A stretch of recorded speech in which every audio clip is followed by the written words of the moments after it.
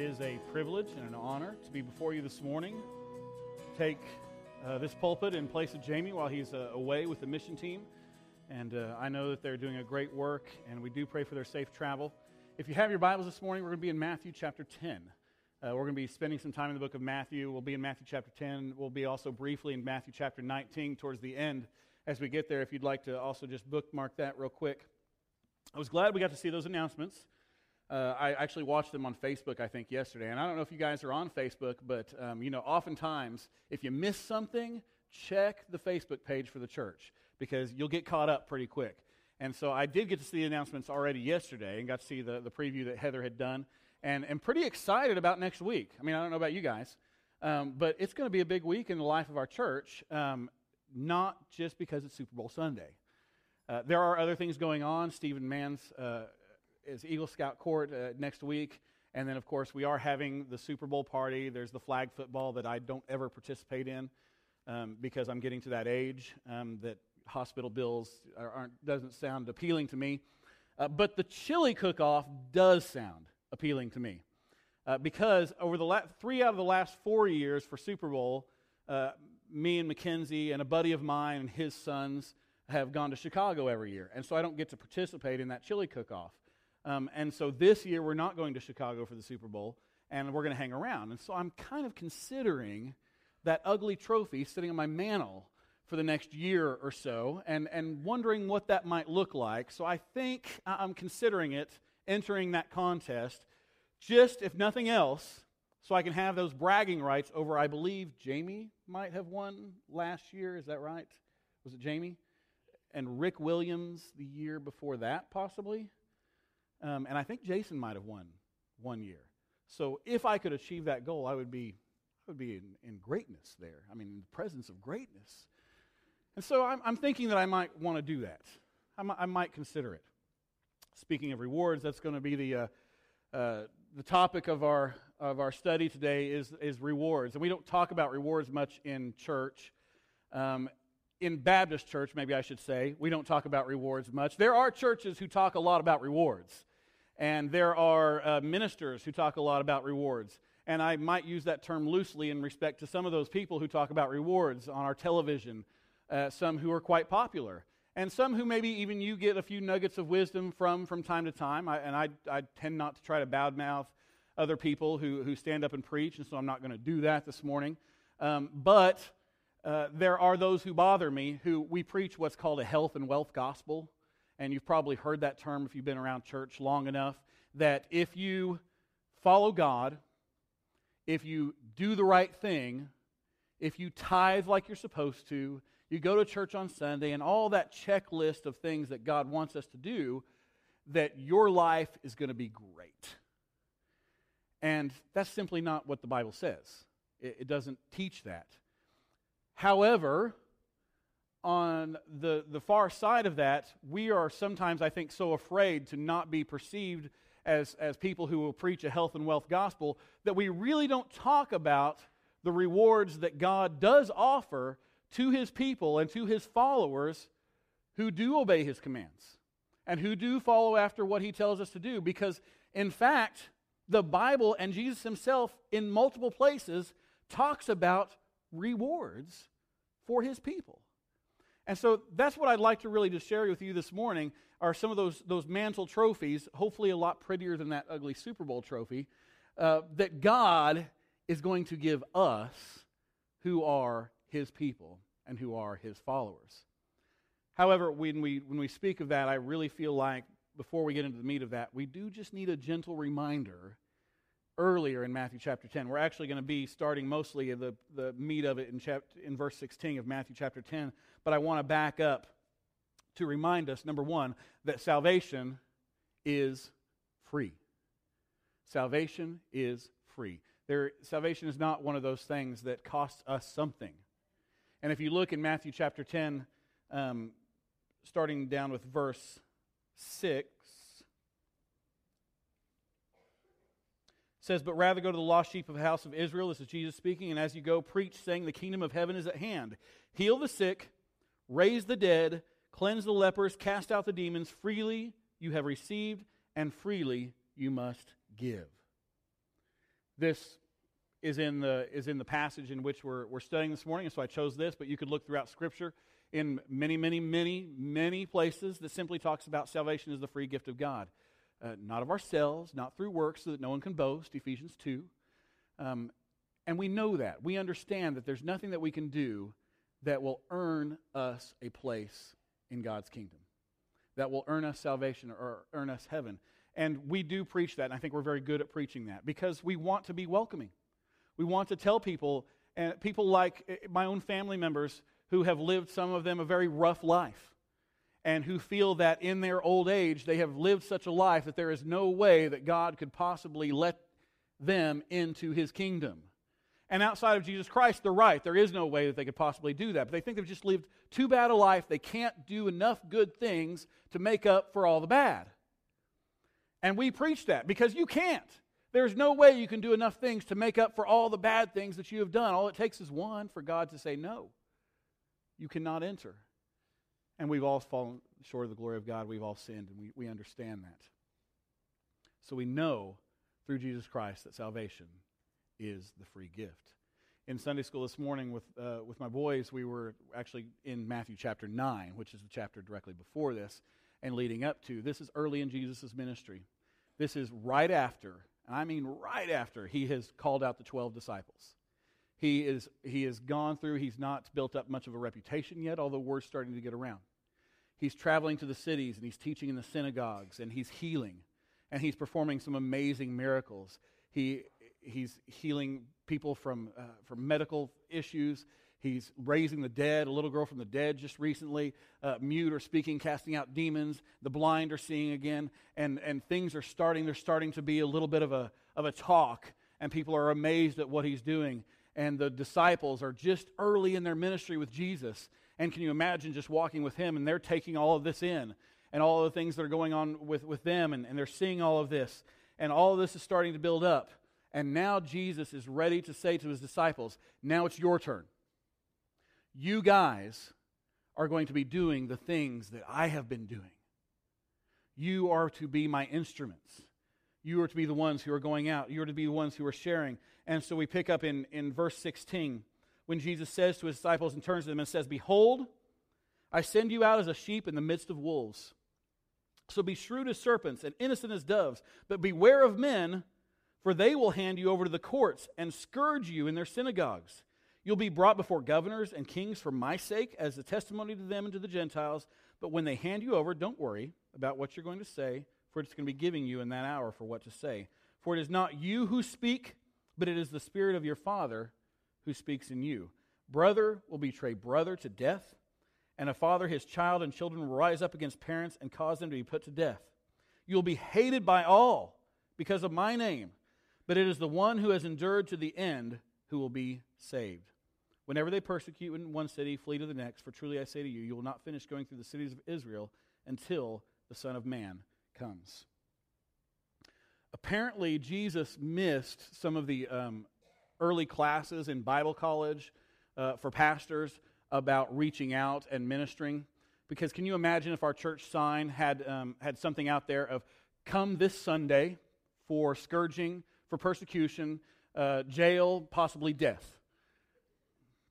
I don't know that too many people are going to really be flocking to First Baptist Church if that's on our sign out there. But that's essentially what Jesus is telling His disciples of, hey, you come, you follow me, and you go out like I send you, and this is what's going to happen. You're going to be arrested, you're going to be laughed at, you're going to be scorned, you're going to be put in jail, you're going to be flogged, and ultimately you could actually lose your life serving me, but hey, don't worry about it, because I've got something else for you. We try to make this a very safe place, don't we? I mean, when you think about it, when you come in on Sunday morning, you may not, some of you notice, some of you may not, you may even notice those cameras that are on the outside of the building that are recording people coming and going, because we worry about security and life and the things that happen within our church, and we don't want that. When we go and we check our kids into the nursery, we've got that little foyer area, and you go and you fill out your card, and they give you a name badge and a scan card, and your kid goes back into a separate area so that nobody can just walk off the street and pick up your baby or pick up your child, so that we're feeling secure, that we're taking care of our children, as it should be. We want to do that. All of the little things. When you go back up here to Miss Lisa and you're going to pick up your kids back here, she's standing at the door to make sure kids aren't coming and going, that everybody's not just wandering around, because we want this to be a safe place, right? And that's what we have built our churches to be around, is a very safe place. And when I say we, I mean we as U.S. citizens in this nation that we call the United States. Because it's not that way in a whole lot of the world. We have that privilege. And we come to church and we feel safe and we feel secure, and we come in here and nobody's arresting us. Who knows what the future holds? Sometimes I wonder. But nobody's coming to round us up. Nobody's pointing around and laughing at each other because we're worshiping. And we all worship in different styles, and some may raise their hand and some don't, and some sing and some don't. And nobody thinks a thing about it because this is a safe place, right? And we have built our churches to be very safe. And I think sometimes we have started to preach a very safe gospel to go along with that. But that's not what Jesus is preaching here. Jesus is talking about something entirely different. He's talking about risk. He's talking about persecution. He's talking about something that costs us. And I want you to know that true followers of Christ, to be a true follower of Christ, is going to cost you everything. It should. Salvation costs you nothing, but following Christ costs us everything. Jesus tells his disciples, he says, you go out, and in my name, if you do what I tell you to do, it's going to cost you. We don't understand that very well, because we do live in the land of the free and the home of the brave, a place that was founded upon, to some degree, godly principles, upon God himself. And yet, there are so many churches that meet across our world that if somebody should find out that they're there, they'd immediately be arrested.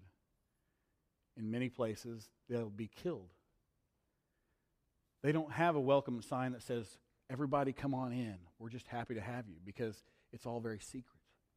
Because if somebody finds out, they will surely die. They'll surely spend time in jail. There are people actively hunting out those who go by the name of Christian and who are Christ followers. And we can't understand that. We just can't. Because we were not raised, we have not grown up in a place like that. There are a few who are among us who are willing to go to places like that and try to minister to them. It's not the norm for them, but it's what they have come to decide that they want to do. I've got a very good friend of mine who spent a few mission trips over just right on the border of Afghanistan. And this was during the war and directly afterwards. And him and his wife went over, and they were looking at doing a permanent mission field over there. And I'm like, bro, not me. That doesn't sound fun at all. But there are people who are willing to do that, who are actually willing to go and to put themselves in that risky situation. And here are 12 disciples whom God has called out, whom Jesus has personally chosen, and says, I want you to go out and I want you to represent me. And when you do, these are the things that are going to happen. These are the circumstances in which I send you, and these are the results which are coming with that. It's going to be bad. But if you go, if you do it, I've got rewards for you. Now, wait, what? We have chance of death and jail and scourging and all of these things, and yet what are those rewards going to be? Well, we often think about, when we're talking about those rewards, that it is going to be earthly rewards. But we all understand heavenly rewards, don't we? After all, we've been preached about our heavenly rewards, the kingdom of heaven. Because, after all, the least of heaven is much greater than the greatest of hell, isn't it? So, we understand those rewards. But what does it really mean when Jesus tells us that there are going to be rewards for us in heaven? If we move on in chapter 10 and starting with verse 24. It says, "A disciple is not above his teacher, nor a slave above his master. It is enough for the disciple that he become like his teacher, and the slave like his master. If they've called the head of the house Beelzebul, how much more will they malign the members of his household?" Right before this, Jesus had cast out some demons. And they said, well, the reason that he can cast out demons is because he's one of them himself. He just works for the devil, and that's why he can tell him to come and go as he pleases. And Jesus says to his disciples, well, here it is. If they've called the head of the house the devil, then how much more are they going to malign the ones who follow him? He says, verse 26, "Therefore do not fear them, for there's nothing concealed that will not be revealed, or hidden that will not be known. What I tell you in the darkness, speak in the light. What is whispered in your ear, proclaim on the housetops. Do not fear those who kill the body, but are unable to kill the soul, but rather fear him who is able to destroy both body and soul in hell. Are not 2 sparrows sold for a cent, and yet not one of them will fall to the ground apart from your Father? The very heads on your head are all numbered, so do not fear. You are more valuable than the sparrows. Therefore, everyone who confesses me before men, I will also confess him before my Father who is in heaven. But whoever denies me before men, I will also deny him before my Father who is in heaven.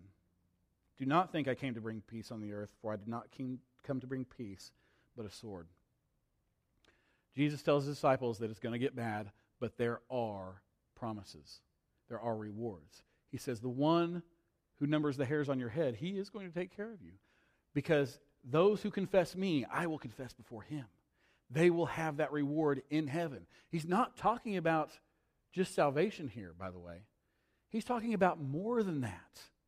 And we don't always like to focus on that. Sometimes I think we try to make church way too safe.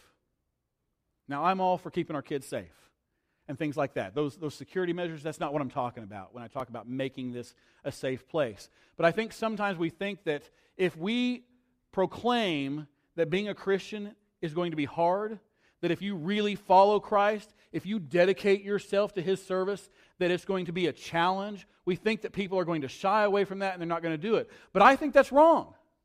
And here's why. Because we as mankind, God has put something in us that is a drive. That we want to accomplish things. And for different people, it is different things. We have different interests. This last week, there's a man, John Wesley, I believe was his last name. Anybody read about him? Well, he died. But he died trying to cross the Antarctic by himself with no help and no one. He was 30 miles away from crossing the entire Antarctica by himself when he finally gave in and succumbed. He was raising money for charities and a noble cause, but don't you think that what he was wanting to do was a personal challenge? That it was something that meant something to him to know that he could do it, that he could endure, that he could go through. We have people who have challenges all the time. Stephen Mann is going to be recognized for one of his challenges next week. For the time that it took him, the endurance and the commitment and dedication to achieve that honor.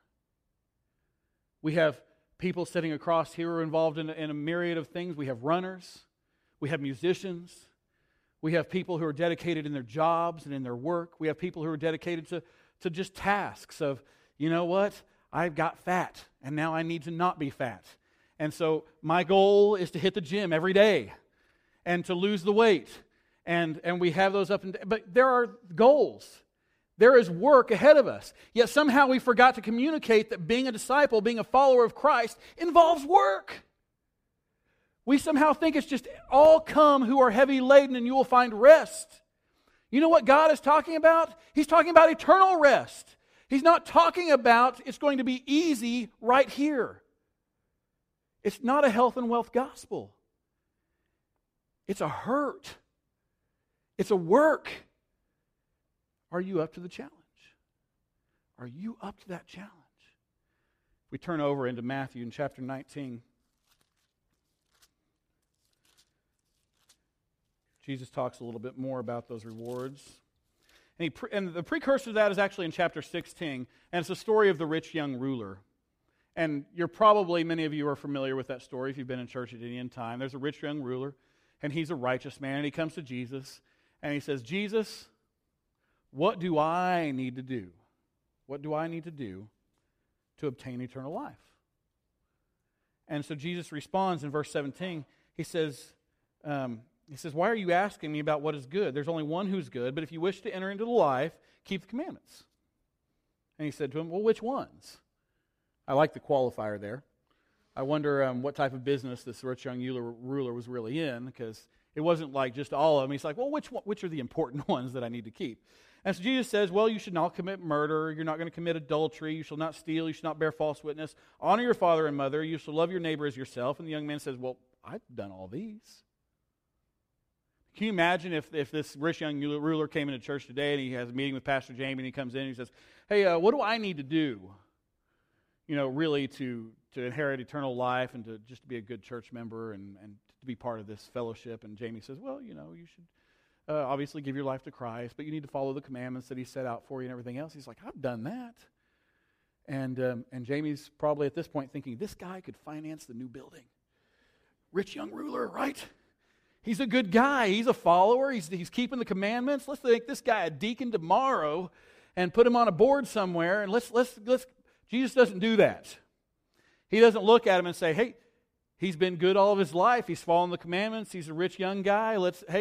I don't have a place to hang my head at night, but, this guy could change all of that for me. No, what Jesus says to him instead is says, all right, if you wish to be complete, go and sell all your possessions and give them to the poor. Then you'll have treasure in heaven. Come follow me. And we all know the rest of the story with the rich young ruler is he can't do that because he really didn't give his life to Christ. He gave his life to his possessions. And that was what he dedicated himself to, instead of dedicating himself to Christ and to the cause of it. We do the same thing oftentimes, don't we? Jesus says, follow me. I'm going to give you a challenge. And yet we're like, yeah, God, I'm with you, except for these small areas of my life, which I want to hold back for myself. These are mine. See, following Jesus does cost something. It costs you everything that's most important to you because he is supposed to be most important to you. After this exchange with Jesus, though, and some people just miss this. This is the best part of the chapter. It comes right after this. Jesus had turned to his disciples and says, it's hard for a rich man to enter the kingdom of heaven. You know that part, but it's verse 27. Do you know this? Peter said to him, hey, Jesus, that's the Brian paraphrase version, behold, we have left everything and followed you. What's there going to be for us? This rich young ruler who has everything the world can offer him comes to Jesus and says, hey, I've been a good guy and I've followed all the commandments and I've got this wealth and everything else. And Jesus rebukes him, and then Peter, you got to love the guy, turns to him and says, hey, Jesus, we left everything. We're poor, and we're following you. What do we get? Can you imagine the rest of the disciples at that point? I try to put myself in that position because I don't ever want to be Peter because he usually gets called out and made an example of. I'd rather be the guy sitting back and kind of watching things. Maybe John, because Jesus loved John. And I'd like to sit back and just watch and go, and there's got to be murmuring. It's, hey, what's he going to do? He just talked about giving up all this stuff, and now Jesus and Peter's asking this question, and Judas is probably taking side bets whether Peter's going to, be able to survive what Jesus has to say to him. All this is going on, and Jesus does probably what we don't expect him to say. He says this to him. Jesus said, truly I say to you that you have followed me. In the regeneration, when the Son of Man will sit on his glorious throne, you shall sit upon 12 thrones, judging the 12 tribes of Israel. And everyone who has left houses or brothers or sisters or fathers or mothers or children or farms for my sake will receive many times as much. Many times as much, and will inherit eternal life. But many of the first will be last, and the last first. We expect Jesus to rebuke Peter and say, why are you interested in what you can get out of it? But Jesus doesn't do that. Jesus turns to him and says, you're right. You have given up for me, and I am going to reward you greatly in my kingdom. How many times do we hear that preached? Not enough. I think not enough sometimes. Because you know what? The encouraging part is we've been taught to deny ourselves as Christians so much that we forget that there is a glorious and a great reward waiting.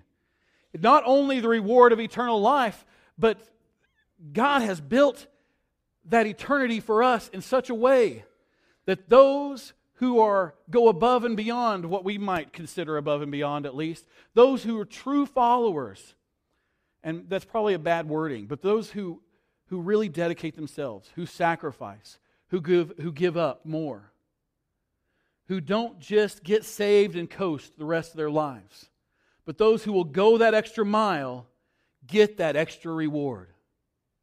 That's what Jesus says to him right there. He says, you guys, those who persevere to the end, because there's one who's not going to, you're going to sit on the 12 thrones in heaven above the 12 tribes of Israel. I have appointed for you a very special place as my disciples, as my followers. And you know what? That speaks to me. That speaks to me in a way that I can understand. In that I know that there are things that I have had to give up along the way in living my life. But it's been worth it. Because I know that there are things that come from it. You know, there are things, we understand budgeting. I mean, more or less, right? Whatever level you understand, whether you're a Dave Ramsey guy or gal or not, or things along those lines. We understand that if you decide to go out over here to one of my favorite restaurants, Krabby's, every single night of the week, then probably you're not going to be able to afford a lot of other things because it's expensive. But it's oh so good, right? And so I don't eat there all the time because, well, I probably wouldn't have a house to live in, things like that, because I couldn't afford it, right? So there's sacrifices, but I understand that there are rewards that come with that. It's the same way with our lives as Christians. You know what? There are things that you're going to have to give up, and there are challenges, but are you ready to step up to it? And Jesus makes that challenge right there to his disciples and says, if you will do this, if you will go up, it's going to be hard. It's going to be tough. There are going to be bad things that happen, and you're not going to like everything that happens to you. But if you are up for that challenge, there are rewards that are waiting for you. And they are more glorious than you can ever imagine. I think we need to be reminded of that as we go through on this daily walk. That it's not going to be easy. That it's not going to be all rose petals. That the streets of gold come much later. But there are rewards. And there are streets of gold. And there are thrones. And there are amazing things that God has promised us who are his followers. To be a follower, you first have to give your life to him. You've got to accept him. None of this that we've talked about, none of that matters if you're bound for an eternity in hell. I mean, that's just the frank truth of it. That you can't earn. You know what I find very interesting is all of these times that Jesus, and he talks about rewards in several places in Scripture, guys. We overlook them somehow. But every time he does, he never talks about earthly rewards. He's always talking about heavenly rewards. I've found that everything that we do here, it does have an eternal effect. But I've also found that every gift that God gives here, none of it can be earned. Those gifts of God that we experience right now, we can't work for them. As followers of Christ, the work that we're doing, that's for later. The gifts that he offers us in this form are gifts.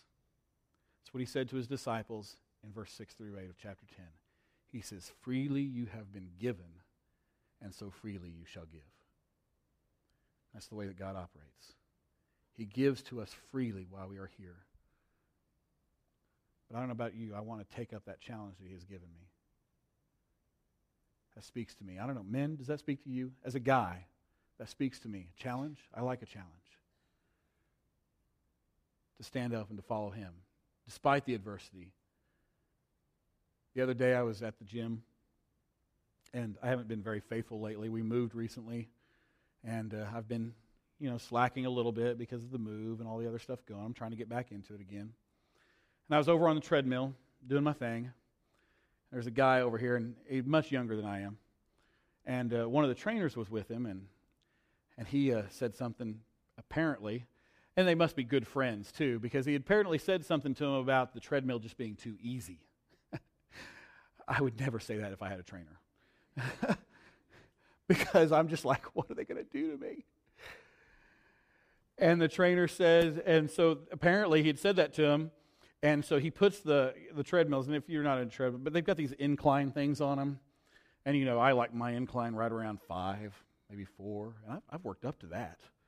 He had this thing like on 16, you know, and the guy's going much slower than I am, but I mean, he is hurting, and he's about half my age, you know, and he's going on that thing, and the trainer comes over, and he's just kind of smiling.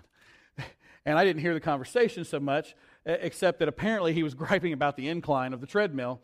And you just know that trainer is just going, yeah, well, you said you wanted it easy, harder. And he told him, he said, I'll tell you what. He says, do this for 10 minutes. For 5 minutes, you can bring it back down to whatever level he told him. And then at the next 10 minutes, at the end, you have to crank it back up. And so the guy's like, okay. You know, and he's sweating and he's pouring into it and he's doing all this. And he said to him, he said, hey, if it doesn't hurt, it's not work. And you know what? I've lived that. I've lost a little weight over the last year, and some of you have noticed that and complimented me on that, and I appreciate that. But you know what? It did. It hurt. It hurt to get to that place, and it still hurts every time I go. And as I get older, it hurts more. And all of those things happen. But you know, somewhat, I think that discipleship goes in the same thing. If it doesn't hurt, it's not work. If you really want the gains in your Christian life and in your faith, it's going to hurt. But the rewards that God offers are great, and they are worth it.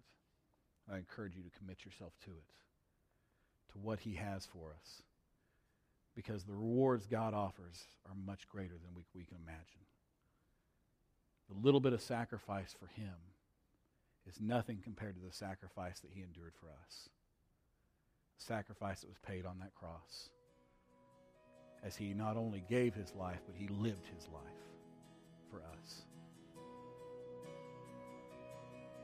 You may be willing to give your life for Christ, but are you willing to live your life for Christ? Sometimes that can be